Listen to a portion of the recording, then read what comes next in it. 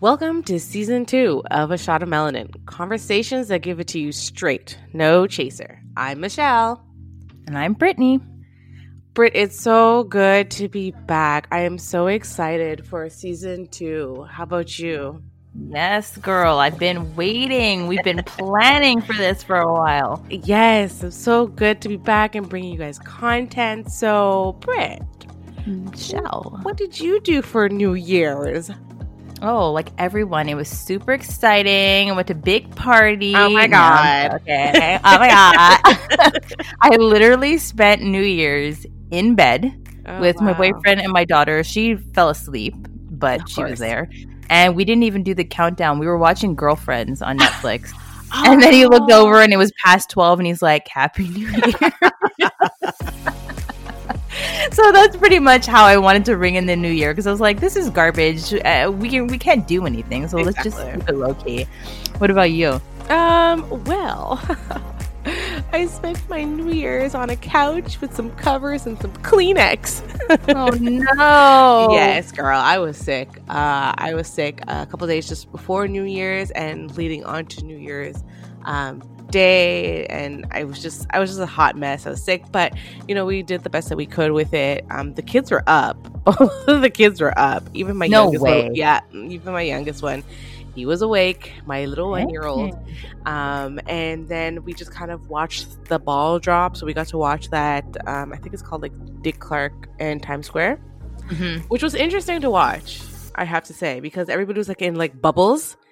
I saw that. Yeah, they're like in bubbles or little pockets, so you can it's not like the typical New Year's where you see a crowd of people.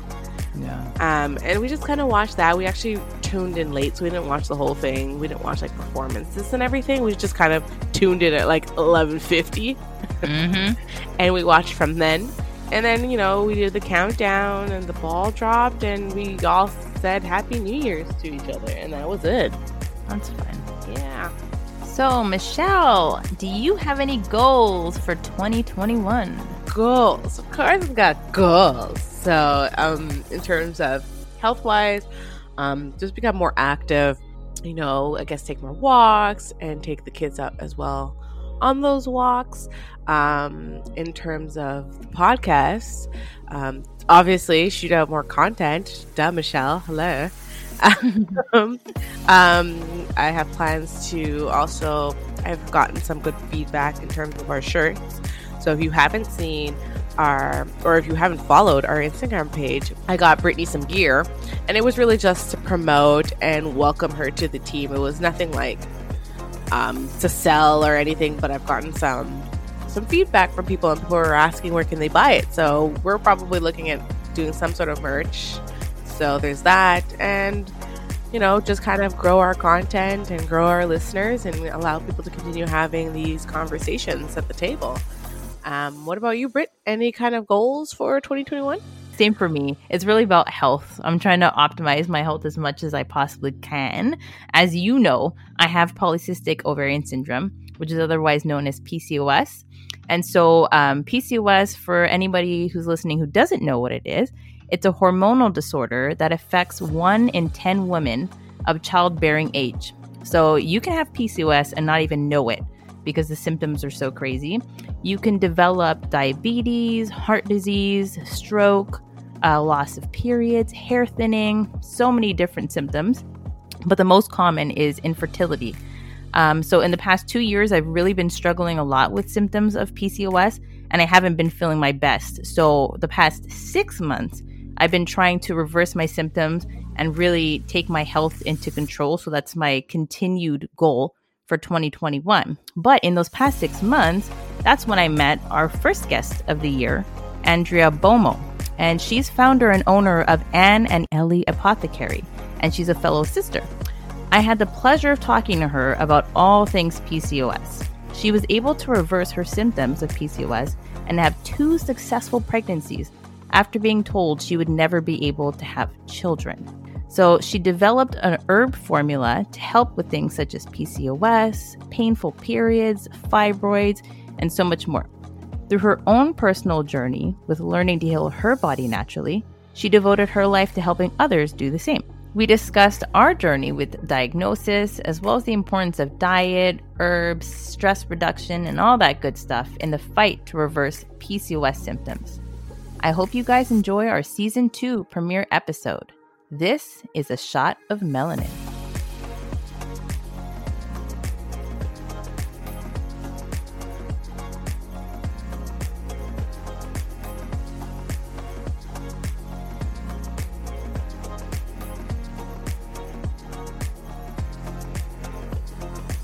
So the first thing I wanted to know was about your diagnosis with PCOS. What symptoms were you having that prompted you to go to the doctor? How old were you? What did the doctors tell you? I'd love to know a little bit about your story with your introduction to PCOS. So the first time I went to the doctor is because I was having irregular periods. And I was having acne, which I never had before. I think I was around 24 years old, I think 24. I'm 31 years old now. So I was about 23 to 24 years old. So I went to the doctor because of my acne, because I've never had it before. And it was really, cystic acne. It didn't go away. I've tried so many things and my period became so irregular, so painful, that I went to see the doctor, and the doctor told me that it was completely normal, that it happens to all women, and that it wasn't a big deal. So, and I insisted. I was like, no, I've never had acne before. Like, I know my body. Like, even when I was a teenager, I didn't have acne. So something must be wrong. And he was like, no, sometimes, hormonal acne can happen after, and it will all go away when you get pregnant. Right. And I was like, oh, really? So that was really the first time I went to a doctor. And then he referred me to a dermatologist.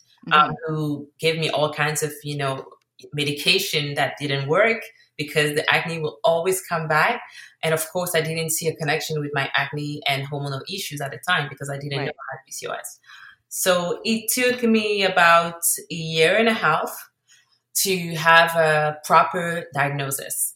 Okay. Wow. And by the time I was living in the UK, and the medical system in the UK is rubbish, like they say. It's the worst. So basically, you go to your GP, and you can't see any professional, you can't see any specialist, you can't.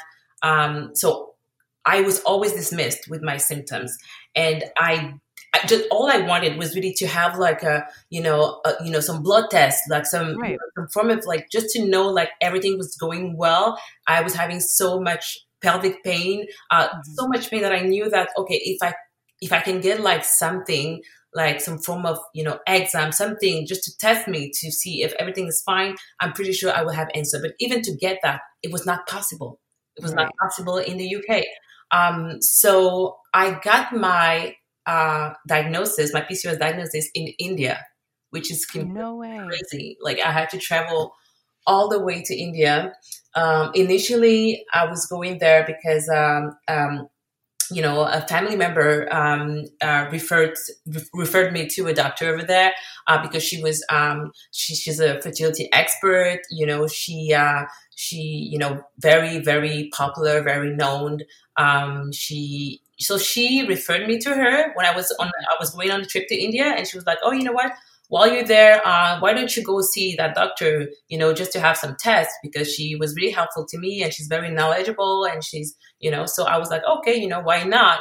So I went there, and she put me through a series of tests, and, the next day she was like, oh, you have PCOS.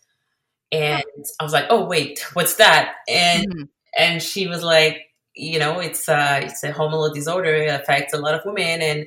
And are you having any desire to have children?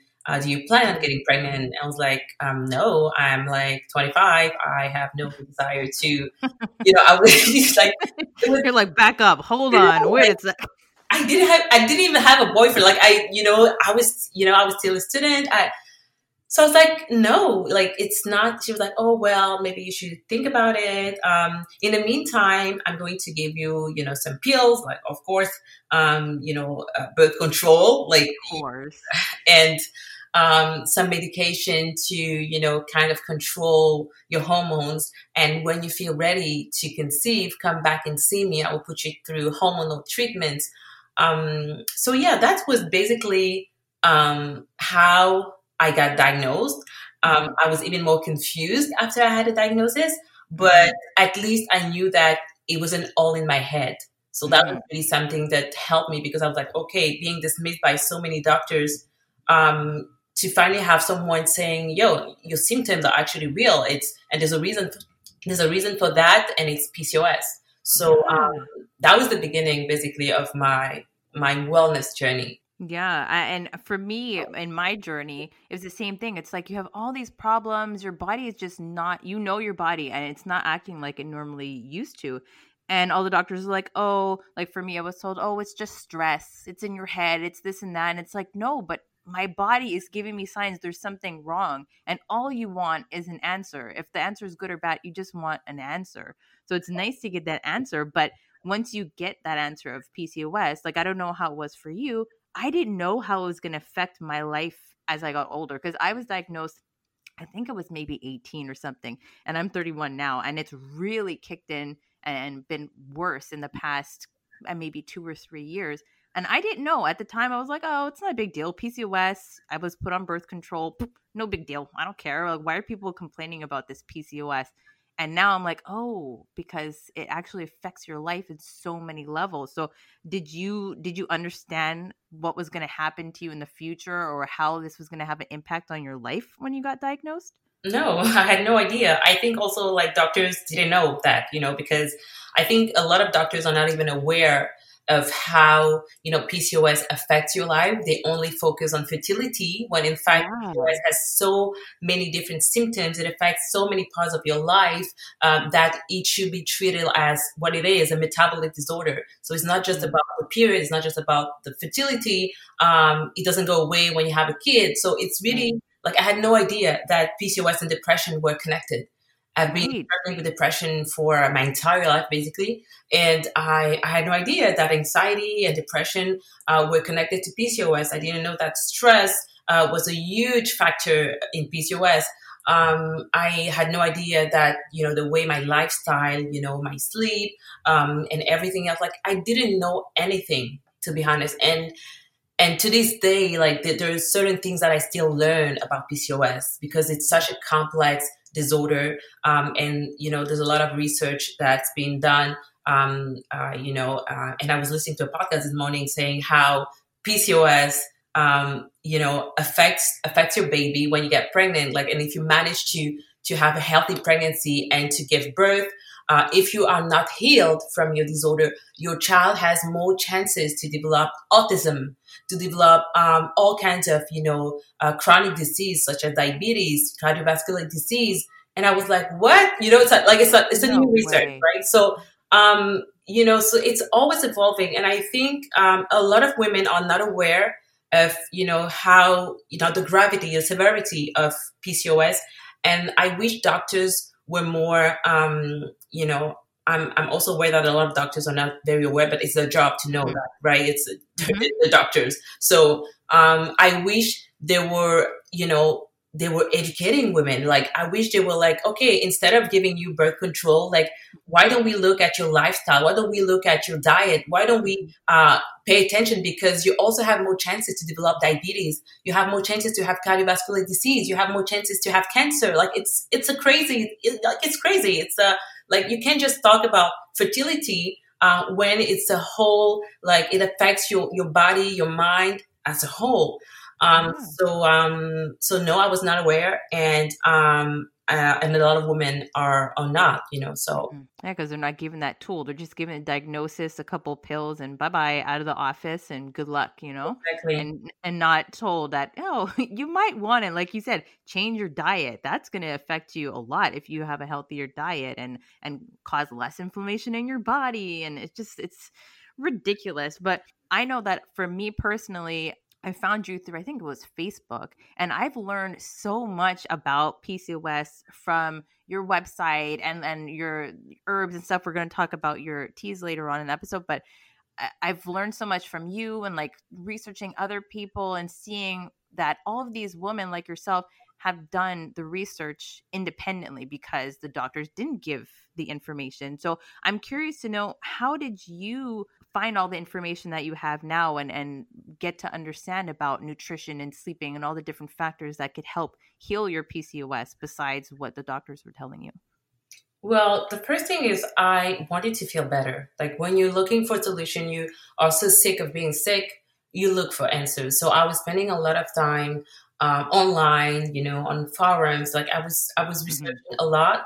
But the most important thing I think that really helped me is paying attention to my body, like listening to my body, because there's so much information out there, like, and not everything will work for you. So you have to really test things and to like kind of, understand how your body works. So I was experimenting a lot, especially when it comes to diet. Like I will, cut things out and see how my body reacted. I was like, oh, wait, I'm feeling better. I have less period cramps. I have less heavy bleeding. So it means that it's working. I didn't have the research to back it up. Like I didn't know all the things that I know now, but it was really tuning into my body, listening to my body, and just being very, very aware of everything in my environment, in my lifestyle that could affect my hormones.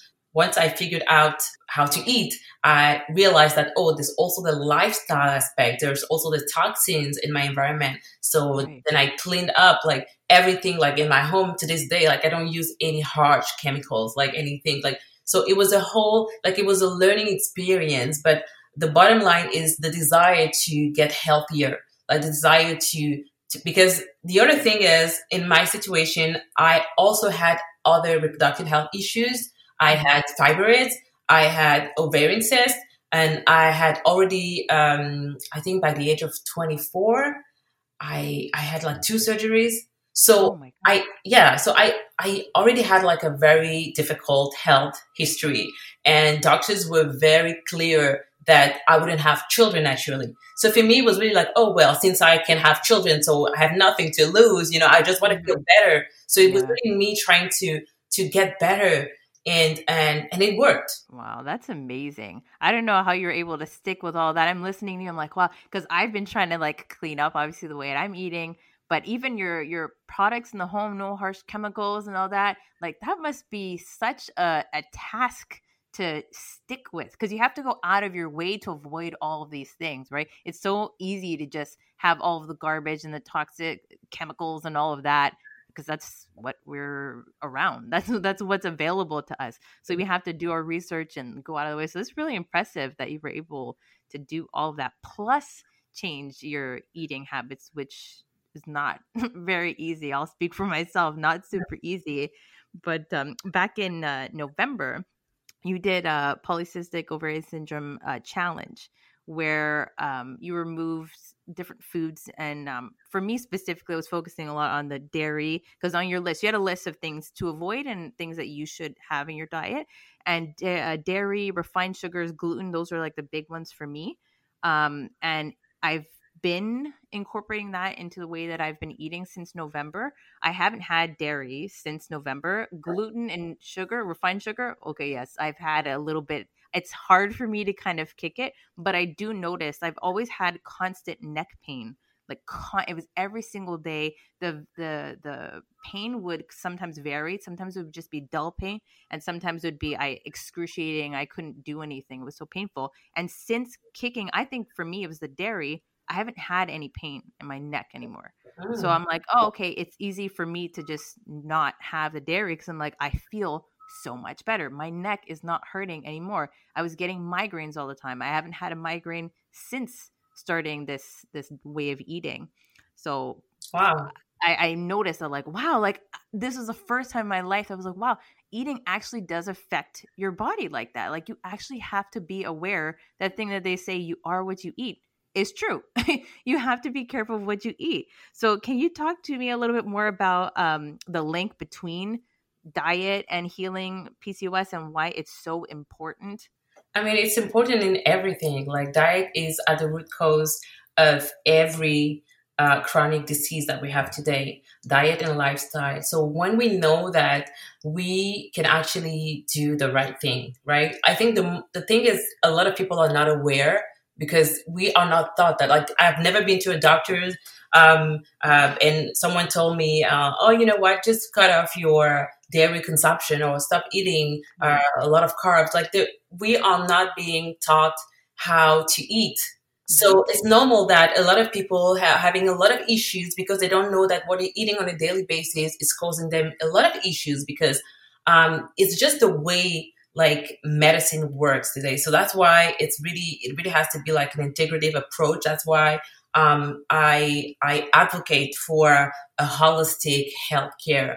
Like we don't need to look at only the diet, for instance, because fixing only the diet is like fixing half of the problem, right? Because there are other factors, right? So diet is basically what you give your body, like the food you eat is like the fuel. Like it's what allows your body to do its natural job. So when you're eating a lot of inflammatory foods, your body is in chronic inflammation. And when your body is in chronic inflammation, it cannot do its natural job. It cannot perform well. It cannot digest well. It cannot sleep well. It cannot, have any form of balance, whether it's hormonal balance. So think of food as really something that is used to nourish your body. Not just eat because people think of eating like when I'm hungry, I'm eating. Like it's not that. It's really being mindful that what we eat is what nourishes our body.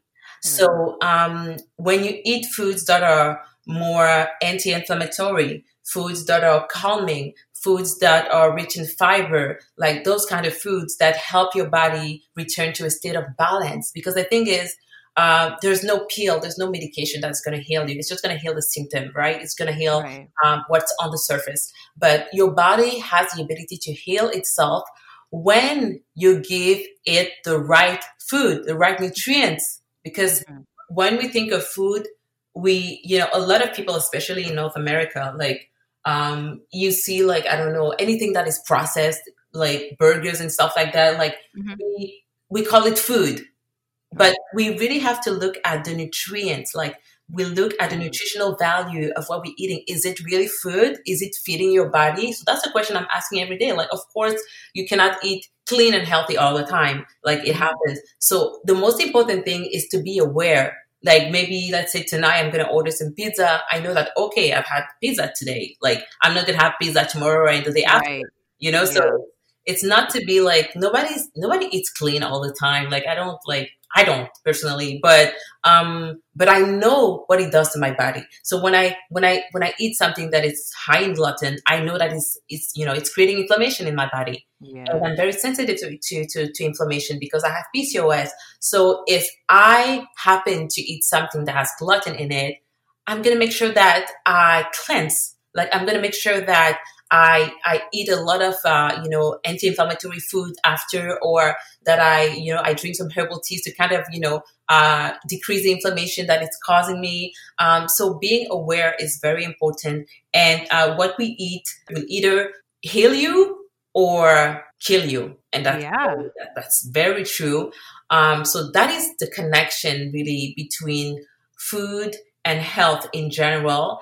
And it's also, we see it with diabetes and, all kinds of chronic disease. It's when people already have the diabetes that doctors are like, oh, you have to cut out, sugar. But if that person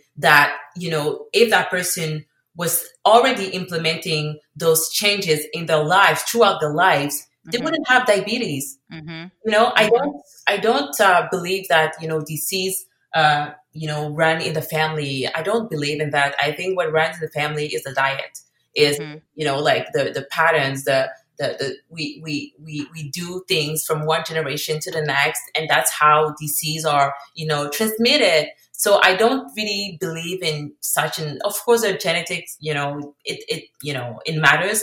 But when it comes to chronic disease that are very preventable with lifestyle and diet changes, Right. I really think it can be adjusted with, awareness, and also the right information, the right professionals, because it's one thing to know that something is bad, but it's another thing to know how to implement those changes in your life.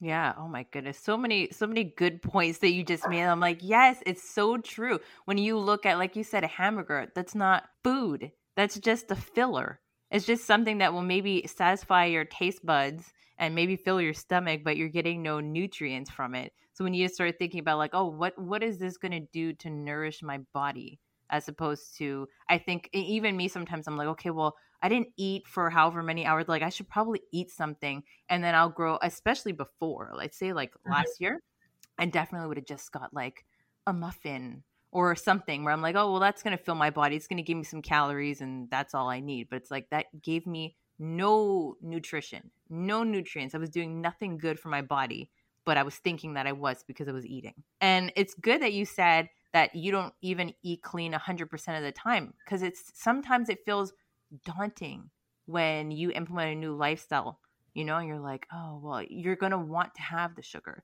You're going to want to have the gluten. You're going to want to have the dairy, because who doesn't like cheese?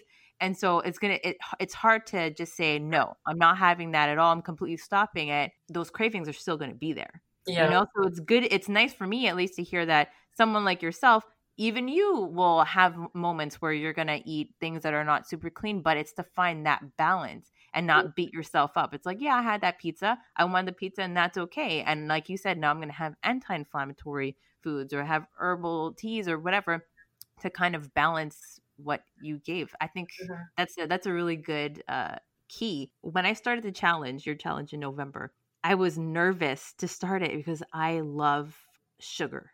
I love dairy. I'm like, how am I going to cut this off? It was a 7-day thing, right? Mm-hmm. And I was like, how can I do this even though it's 7 days? It's not long at all. I'm like, how can I do this for 7 days? Not have cheese. I love cheese, And for me, it felt kind of daunting, but like you said before, when you want to heal yourself, when you feel like you need to do this for your body, it helps you it gives you the courage to be able to do it.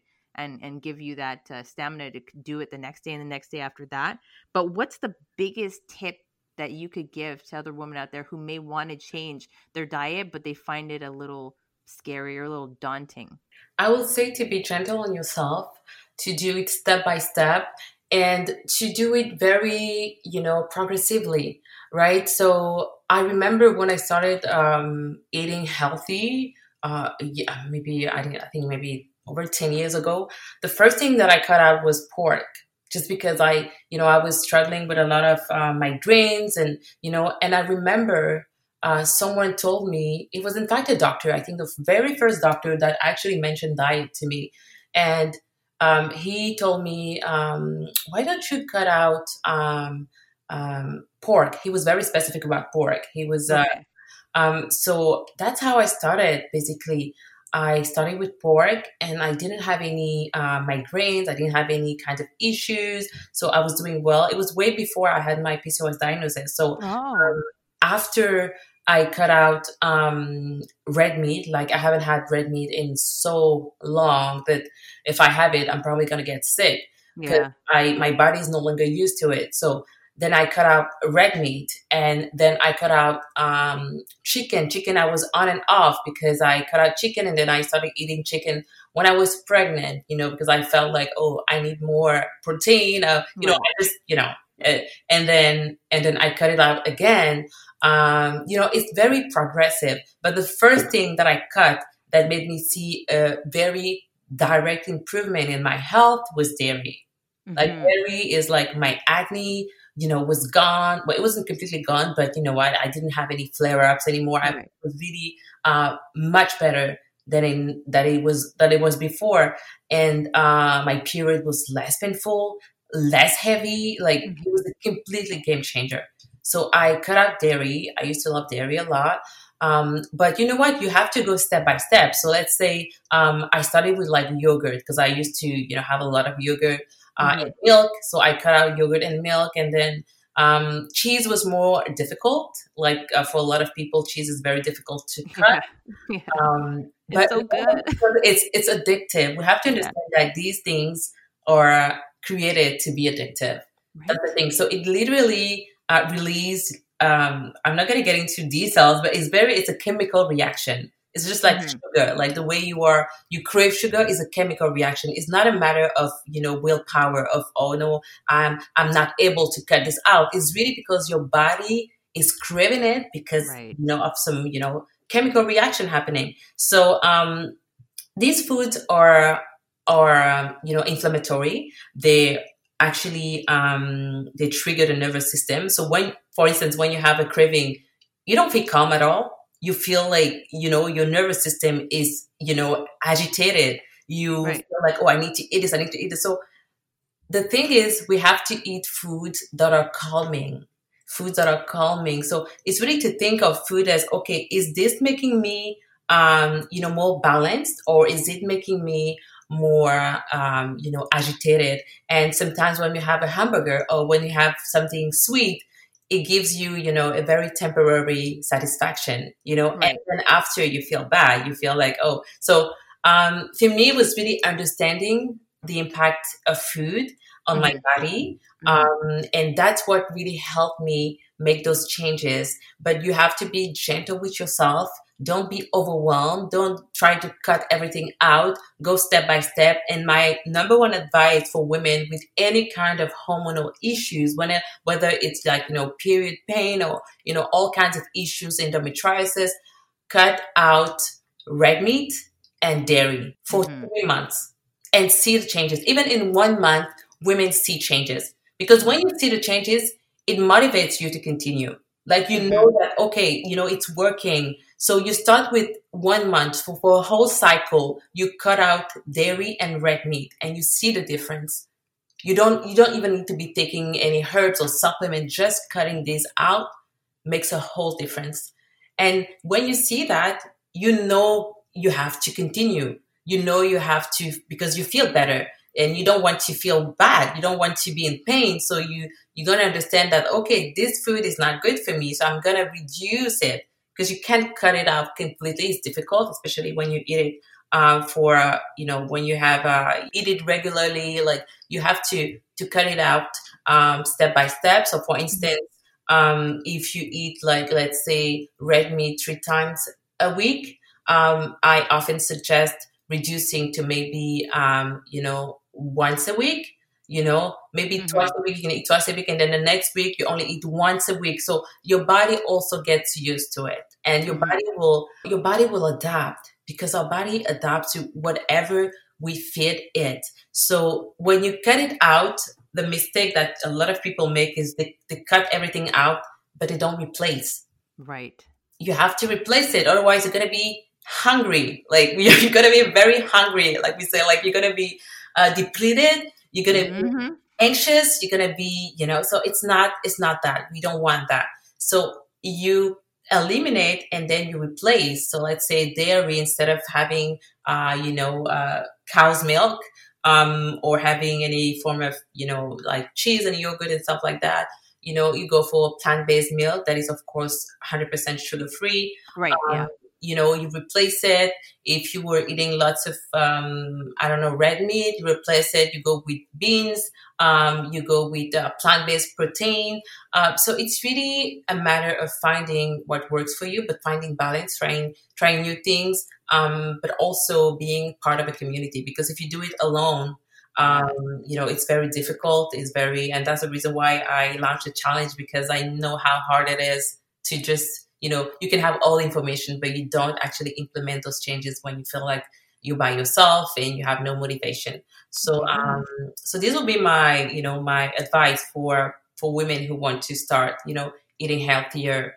Like you said, you need the community. That's a big part of it, because it's hard when you feel like you're by yourself, especially when, like, for me, I'm not preparing those kind of meals for the other people in my house, because they don't want that. I can't force this diet on them. So then I have to prepare the foods that I shouldn't be eating. So then I feel it's sad. I'm like, oh, this looks so good. I want to eat it. And I have to eat this instead, But So that's not easy. But knowing that there were other people going through the same thing and they're doing the same challenge as me was helpful. And having friends, I actually have another friend who has PCOS, and talking to her about it, it makes you feel a little less alone and like, okay, they can do it, I can do it too, kind of thing. But for me though, the sweets, that is something that I'm still struggling with. I think I will continue to struggle with. That is my Achilles heel. I need sweets. It's like you said, it's like I need it. It's like my body's like, I need it. You have to have it. And if I don't have it for a certain period of time, like you said, you feel like anxious and you feel like it's like an addiction. I cannot kick the habit. I will at least once a week end up having something that I shouldn't have, even if it's just a tiny piece of pie or something. I bought dates to kind of maybe, oh, well, there's my sugar, but it's kind of healthy sugar, but it's still not great for you. But I reached out to you during the challenge, and I was like, listen, I'm really struggling with the sugar, and you gave me some tips, and you also said something, I can't remember 100% about like blood sugar and PCOS. Can you talk a little bit about like sugar cravings, specifically with people with PCOS, and what that link is? Well, a lot of people, the majority basically of women with PCOS, also have insulin resistance. And insulin is basically a hormone that is secreted by the pancreas. And the role of insulin is really to take the sugar from whatever we eat, right? The glucose, and take it to our cells to give us energy. So that's the basic role of insulin. So that's when insulin does its job. When insulin does its job, everything is fine. You are balanced. You don't have any kind of blood sugar issues. But the thing that happens with PCOS is because insulin has a lot of work to do. Like there's a lot of sugar to process. There's a lot of glucose to process. So it goes to the cells to bring more sugar, more glucose, and the cells become resistant to insulin. So they don't open up. That's the best analogy that I can, like, it's like someone knocking on your door, and because that person keeps knocking, you don't hear them anymore. They're annoying you. So that's basically what happens. So insulin is stuck with lots of sugar, lots of glucose from the food you eat, and the cells are not opening up. So the sugar stays in the blood. It stays in the blood. So that's how we have a lot of blood sugar issues, because the higher your blood sugar is, the more cravings you're going to have. The more craving, it's just, a natural body reaction. It's like the more sugar you eat, the more you want it. So the more sugar in your bloodstream, the more you're going to have some, what I call the crash. Like when you have like blood sugar dysregulation. So it goes up and down, ups and down. When you're hungry, it goes super high. That's why I always advise women with PCOS not to skip their meals. Like have all the meals, have a snack. Also, like don't skip your meals, because it affects your blood sugar so much. So it goes up and down, and it creates all kinds of issues. It affects your ovaries, so it affects your menstrual cycle. It also affects your androgens production. So androgens are the male hormones. So the more insulin in your body, the more male hormones in your body, the more hormonal imbalance. It leads to, hirsutism. So basically you start growing a bird. It leads to, all kinds of, infertility, acne. So it's very connected. And that's why, women with PCOS also have higher chances of, developing diabetes, type 2 diabetes. And that's why the same treatment that doctors give to diabetes patient, they give it to PCOS patient as well. So that metformin? Yes, exactly. It's really because, the root cause is pretty much the same. So we really want to pay attention to sugar. And what is really important is understanding that all forms of processed sugar, even the most natural form of sugar, is bad for you. It's bad for you when you have PCOS. Unfortunately, it's not fair. It's like, you didn't choose to have PCOS, but someone around you can have maybe some maple syrup. It's not going to affect the blood sugar, but it's going to affect your blood sugar. So it's really... Even maple syrup? Yeah, because Oh, it's still, it's still sweet. So it's all about moderation, right? right. It's all about, you can have, from time to time some pancakes with maple syrup. Like it's Hmm. all about moderation.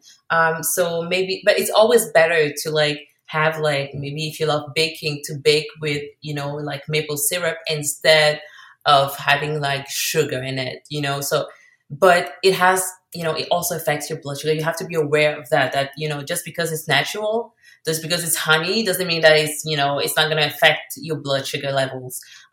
So it's very unfortunate, but at the same time, it really made me aware of how much sugar is in our diet. So much sugar, and sometimes it's unnecessary. Like, and the more you train your body to eat less sugar, the less your body will actually be addicted, Right. like I don't eat any kind of baking goods, like stuff that I buy, in the at Costco, those big Right. muffins and stuff like that, Yeah, yeah, yeah. like Those good things. yeah, like I don't eat any kind of like, even I don't eat, I make my own stuff. But one day I remember a couple of months ago, like I had a muffin, like something I bought, like maybe, I don't know, maybe Première Moisson, something like, Hmm. and it was shocking how sweet it was. Like I was like, oh my God, like what is this? Like, Really? you know, I was so shocked. Like I couldn't eat it. Like, oh Wow. my God, because it was so sweet. But it's, for most people, it's normal. It's a normal, level of sweetness in a Yeah. muffin. But Right. for me, because I wasn't used to it anymore. But even when I make my own stuff at home, like I really add like sweeteners in moderation. Like I don't make it overly sweet. Like Right. So to me, my body was in shock. It was really a shock. So that's what happens when you reduce sugar, when you cut it out the best you can. Your body is no longer used to it. You can still have some dysregulation in your blood sugar levels, Hmm. but you can calm it down with healthy carbs. So that's the thing that people need to know, is that healthy carbs, they have sugar, but they have a healthier form of sugar. Right. Because, in processed sugars, for instance, like say you're having a pie like that's made with like sugar, brown sugar or whatever. Um, Hmm. Sugar in that form is goes directly to the bloodstream. Like it's completely, like it's so quick. That's why it causes all kinds of blood sugar dysregulation, because it goes directly to the bloodstream, because there's nothing to process. Basically, there's nothing to Hmm. process by the body. So it's not like when you eat maybe a sweet potato. Sweet potato has natural sugars, but Hmm. sweet potato goes through a different process. It is digested more slowly, and it means that you don't have a blood sugar spike, right? Right. It doesn't spike, it just gives you more energy. Right. Right. So Right. it's really the difference. So for me, I would say, reduce sugar, cut out sugar, but replace it, because you're going to be craving sugar anyway. So Yeah. replace it with healthy fats, replace it with healthy carbs, replace it with the combination of both, because they work both together, like fat and, um, Hmm. so the same way for fruits, like fruits, they're good, but some of them are very, very sweet. Hmm. So you have to eat them in moderation. You have to, maybe like things like watermelon, like it's super good, it's super sweet. It's definitely healthier for you than having like a muffin or anything like that. Hmm. But you also have to be mindful of the glycemic index, so basically how much glucose is inside the watermelon, right? So you can eat it, but what I often recommend is maybe having a source of healthy fats before, like before eating the fruits. So maybe, let's say in the morning, if you want to have some fruits, I would say, okay, why don't you have an avocado first? Like, why Right. don't you have like some avocado, and then maybe 30 minutes or 1 hour later have some fruits. It Hmm. kind of helps regulate your blood sugar level. Of course, it's different for a lot of people. You have to find what works for you, but this is Hmm. what have been very effective in my experience. So I learned something new. Now the maple syrup, I have to be careful with that too, because I was thinking, oh well, it's not refined sugar, so it's okay. But I have to be careful. What about I use coconut sugar. What do you think about coconut Yeah, sugar? no, it's still a no. It's like Oh darn! it's healthier than Right. but it's still very very sweet. It's still very it affects your blood sugar. But like I said, you can have some coconut sugar into your bake your cakes or whatever Yeah. but it's all about moderation. Like I said, like you won't eat it every day, right? Right. So if Yeah. you have it once a week, then that's fine. But the best thing will always be to cut it out, like to not to eat it, because Right. it's not, especially in the early stage when you're trying to like balance your hormones, when your cycle is irregular, like when you're having issues, you really have to make sure to cut things out so that when you get back into balance, you can start reintroducing certain things in moderation, so that it doesn't disrupt your cycle. You were talking before about birth control and how doctors really focus on like fertility and PCOS. Like, oh, okay, yeah, when you're ready to have a baby, come back and talk to me. Like, it's not all about fertility, but it does affect fertility, right? Yeah. So, we know that it will affect a woman's ability to get pregnant, increases chance of miscarriage. So, for someone who has PCOS, it can make that journey of trying to conceive super like emotional and frustrating and just a difficult time. So what advice would you like to share with other women out there that have PCOS who are trying to conceive or who want to conceive sometime in the future? I would say that fertility is a vital sign. We don't often think as fertility as a vital sign, but fertility is a way of saying if a woman is healthy or not. So it's very important to look at it that way. That means that even if you're not planning to conceive, having a regular cycle, having regular ovulation, being balanced with your hormones, I think it's very, very important when it comes to general health. Now, when you have PCOS, you have more issues than a regular woman because today it's also important to mention that fertility rates are declining globally. It's really like connected to how we live, our lifestyle, our diets, and everything. So it's harder to get pregnant today than it was maybe 50 years ago, right? So in general, women who with no like health conditions, I often recommend to prepare your body for pregnancy at least 3 to 6 months before. This is for regular women with no hormonal conditions. Right. So when you have PCOS, it can take even longer than that. And it's more complex. And it's important to raise the alarm because, some doctors, make it seem like, you get on the birth control and once you once you stop birth control and you're finally ready to have children, it's just going to happen. Like, it's going to happen like, naturally or, right. It's not true. First of all, birth controls affect your fertility. Like, why would you give birth control to a woman who already has fertility issues? Right. So it doesn't make sense. Why would you give birth control to someone who's already have higher chances of developing depression when we know birth control is associated with depression? Why would you give birth control to someone who has higher chances of developing endometrial cancer when birth control is associated with higher risk of cancer? Like, it doesn't make any kind of sense. So I think the most important thing before like getting into like fertility protocols is being aware that your fertility is something you're taking care of on a daily basis, not just when you want to have kids, not just when you were diagnosed with PCOS or anything. Like, you have to be mindful of that. And if you have PCOS, now the most important thing is to get your cycle in order, because we need to. The thing with PCOS is that you can have like cycles. You can bleed every month, but not ovulate, right? It happens to a lot of women with PCOS.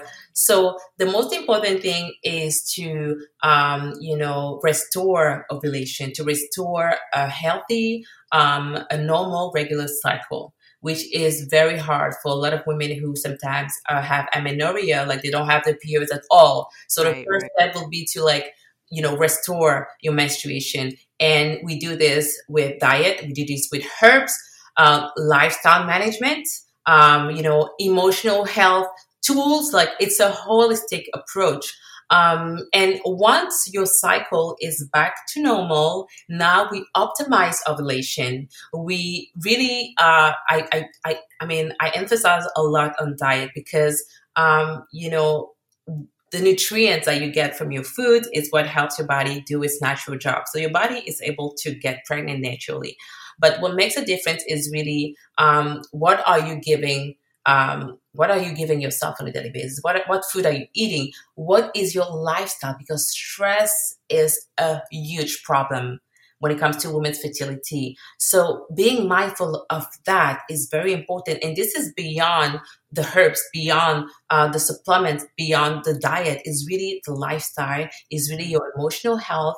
And the good thing is the protocols that we do, like when it comes to diet, when it comes to supplements and herbs, they also help optimize your emotional health because there are lots of foods, lots of herbs and nutrients that are beneficial for your emotional health. And when you feel balanced, in your mind and spirit, your body listens because your mind and body make one. I don't know why people say like, oh, there's physical health and then, mental health is the same.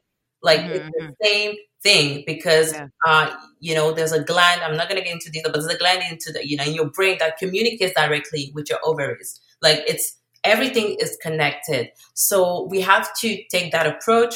And for women really who have plans to, get pregnant, I would say keep a journal, keep a cycle journal. It's very important to have like a journal to track, like, okay, maybe, my cycle, it was like 45 days. Now it went back to 37 days. So it's better. This is what I noticed. This is what I see. This is what I eat. This is what I was eating. These are the supplements that I'm taking to see what works for you. Right. Because when you see practitioners like me, like I will give you a protocol based on what I think is best for you. Right? Based on your health history, based on what you share with me. But really, I encourage people to do the work themselves. Like you can have something and you feel like, no, it doesn't really work for me. And you feel more comfortable having something else. So it's really about being involved in your own care. And the other thing is tracking your cycle. And I'm not talking about the apps, like the apps are not accurate. Like, first of all, you're assuming that you ovulate like 2 weeks after your period. Yeah, it's absolutely not accurate. You have to observe your body. You have to look at the sign to know if you're ovulating. You have to look at your cervical mucus. You have to observe the texture of it. If the texture is similar to egg white, then you're ovulating. So we were not taught these things. First of all, like I was not taught like that. I had to look at my cervical mucus. So so I totally understand that if some women are listening, they're like, what's she talking about? But it's normal, right? But once you know that there's a lot of things that you didn't know about yourself, about your body, then you take initiative to learn about those things. So the first thing is actually knowing when you're ovulating. And once you are ovulating, to do everything to optimize conception. So if it means like eating, the right foods and not, being very strict with your diet, you have to do it. If it means going to bed early, because one thing that a lot of women with PCOS struggle with is sleep issues. Like they have a lot of sleep issues and it affects their circadian rhythm. Basically, we are, some people say, oh, I'm a night owl. You're not an owl. You are a human being. And you need to eat. It's just crazy. Like it's, and it's a culture we live in. It's really not our fault. It's the culture we live in where we make certain things normal. Like it's so true. It's like you're proud that you're a night owl. Like I work so hard. I'm proud of it. It's like no, you need to sleep at night. Like your body was made to sleep at night. Every cell in your body has a circadian rhythm. So that means that it works on a 24-hour rhythm. So, you wake up in the morning, you sleep at night. And that's why a lot of women who work, who have night shifts, they have a lot of fertility issues. A lot. There's actually a study on it. Like it affects our hormones, it affects our health. So when you have your ovulation restored, make sure that you're eating right, that you're taking your supplements, that you're taking your herbs, that you're resting, that you are relaxed, because you need to be relaxed for conception to happen. And also make sure that your partner is on board, because it takes two to tango, right? Because, I've had a lot of cases of women we've worked, they've been through the protocol, like they've done everything right. They have their menstruation back, they have their ovulation back. And now the issue is the partner, because the partner is not, eating right, or they're stressed or whatever. And it affects also, the sperm quality, right? Have your in board. Like, it doesn't mean that they have to eat everything you're eating, but they have to, avoid like things like alcohol, avoid, huge period of like long period of stress, avoid coffee, avoid, there's like it affects our reproductive system. So this will be my advice, and do not lose hope. Of course, PCOS, put us at greater risk of, developing all kinds of issues, pregnancy-related issues, preeclampsia, miscarriages, all kinds of issues. So don't be discouraged, because the simple fact that you get pregnant is a miracle, right? Yeah. According to science, it is a miracle, because you're not supposed to get pregnant naturally when you have PCOS. So don't get discouraged, because it means that when you get pregnant, it means that your body is doing its job, right? But you still have like an underlying chronic health condition that you have to keep in mind. So you have to eat right, you have to take care of yourself, you have to surround yourself also with people and practitioners who can support you through your pregnancy. Good tips out there. I'm sure you're helping a lot of women out there with all those tips. So last thing I want to talk about is your herbs. Like I said, I found you through Facebook, your company. I was so hoping to cure my problem, reverse my symptoms, and get healthy. So when I saw that you had certain products, two specifically, Happy Period and Mama Bloom, I was like, yes, let's try this. So Mama Bloom is supposed to help with fertility, and Happy Period is supposed to, like it says, make your period happier, which it absolutely does. For me, I suffer from excruciating pain, vomiting. Like it's been bad since I got my period, and nothing has ever worked as effectively and quickly as this Happy Period tea. When I feel those major cramps about to come on, or I just get my period as soon as I get it, or if I know, you never know when you're going to get your period when you have PCOS, but if I can kind of gauge, I try to take it before I start my period. And let me tell you, it has changed the period game for me. Now I don't suffer from any excruciating pain. If I get cramps, it's like so minor, it's unbelievable. And then for the Mama Bloom, I would get my period like every 2, 3, 4 months. It would never be every month at all. And since starting the Mama Bloom tea, I get my period every single month, and I'm more aware of my body now that I'm older and like, more concerned about this. And I could tell I'm ovulating every month. Like every month my body is doing what it's supposed to do. And I know it's hugely in part because of the Mama Bloom tea, because I started doing that before I changed my diet, and I already saw a difference just with those teas. So would you quickly talk to our audience about the magicalness about these herbs? Well, first of all, I'm so happy to hear that. Like, it just makes me so happy to know that, the herbs and, the teas, they have been helpful to you. So it's the reason why I'm doing what I do. And Mama Bloom is really the tea that I made to heal myself. Basically, it's what I made in my kitchen. Like, wow. I didn't even took at the time, I didn't even took any herbalism class. Like, I was just there. I'm very intuitive. I learn a lot. I've always been into herbs, into natural healing. So I was really experimenting because, like I said, I was sick of being sick, and I had nothing to lose, so I was already told I wouldn't have kids. So I was like, okay, you know what? I just want to have a regular cycle. I just want to be healthy. So Mama Bloom, the original formula was a tea that I was drinking every day when I decided to heal myself from PCOS. So it's a very, very, very, it's a tea that I love a lot because it helps so much. It helps with, of course, fertility, but like I said, fertility is the end result of a healthy body, of healthy hormones. So it helps balance your cycle, balance your hormones, reduce reduce PMS, PCOS symptoms. It really helps bring your hormones back to a natural balance. So this is something that is helpful for women with PCOS, but also for women who are trying to conceive, for women with, ovarian cyst, endometriosis, like all kinds of reproductive health issues. Mama Bloom can be helpful for them. So happy period is something that was developed, a little bit after, because I was having a lot of, basically all of my products were were like the result of my own issues.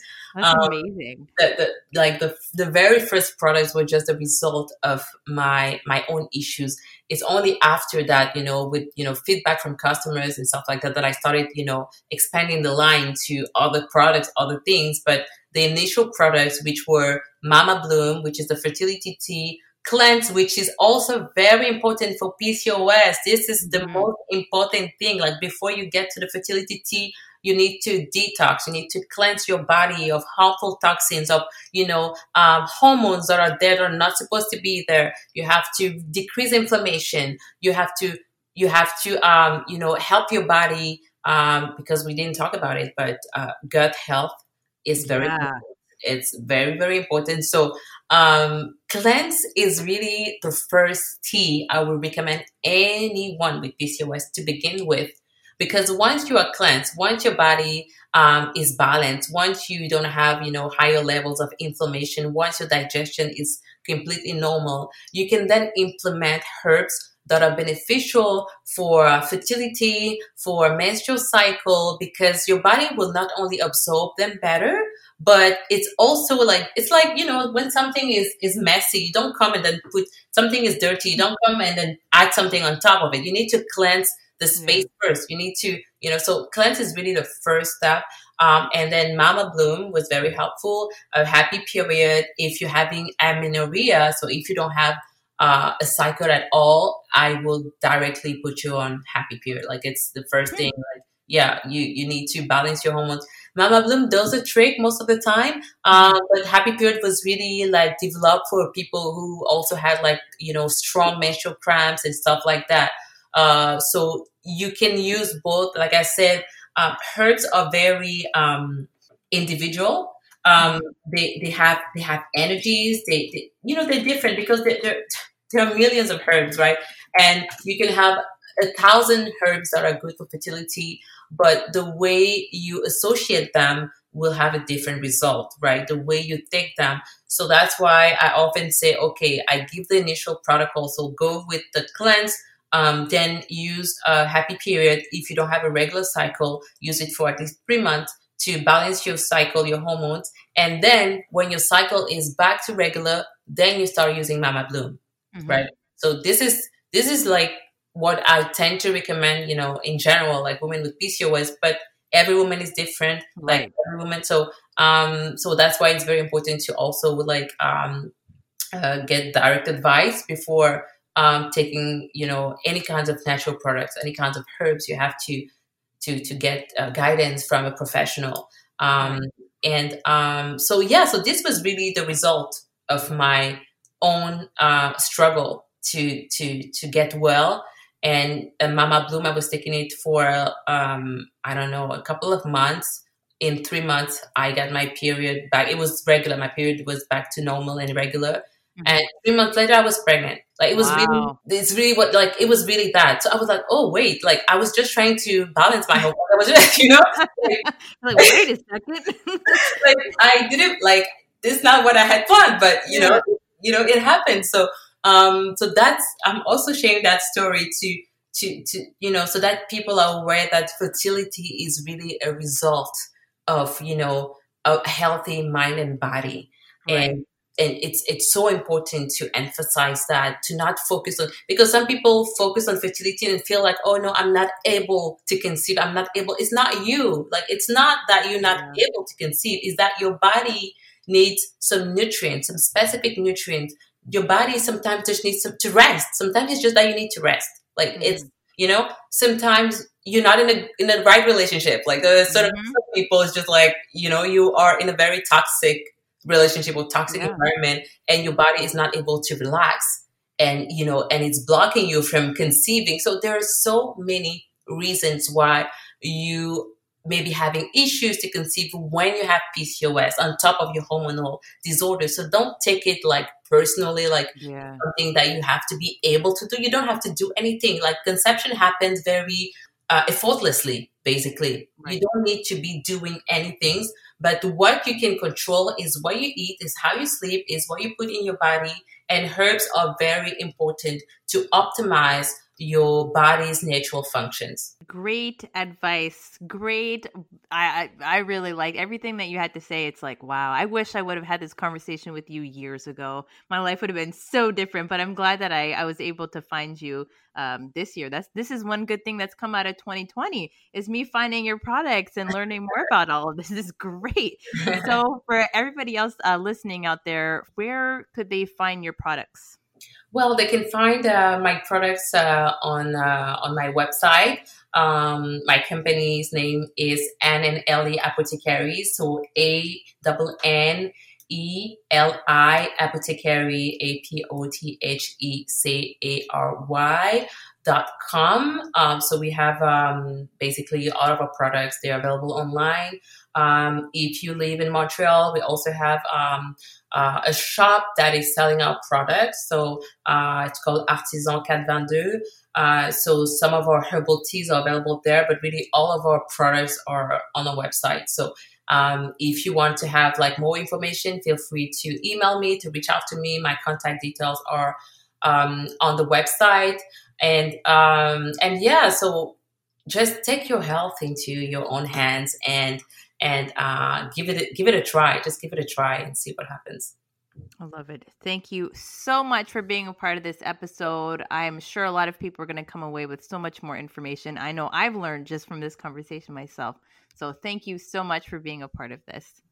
My pleasure. It's really an honor to speak about those issues. And like you said, I wish I had this conversation like 10 years ago, to kind of know what I was getting myself into with PCOS. But, but when you know, you do better. And when you know, you share that knowledge with others. So I'm very grateful for that opportunity. And thank you for also choosing this topic. I think is very, very important and would be beneficial to a lot of women.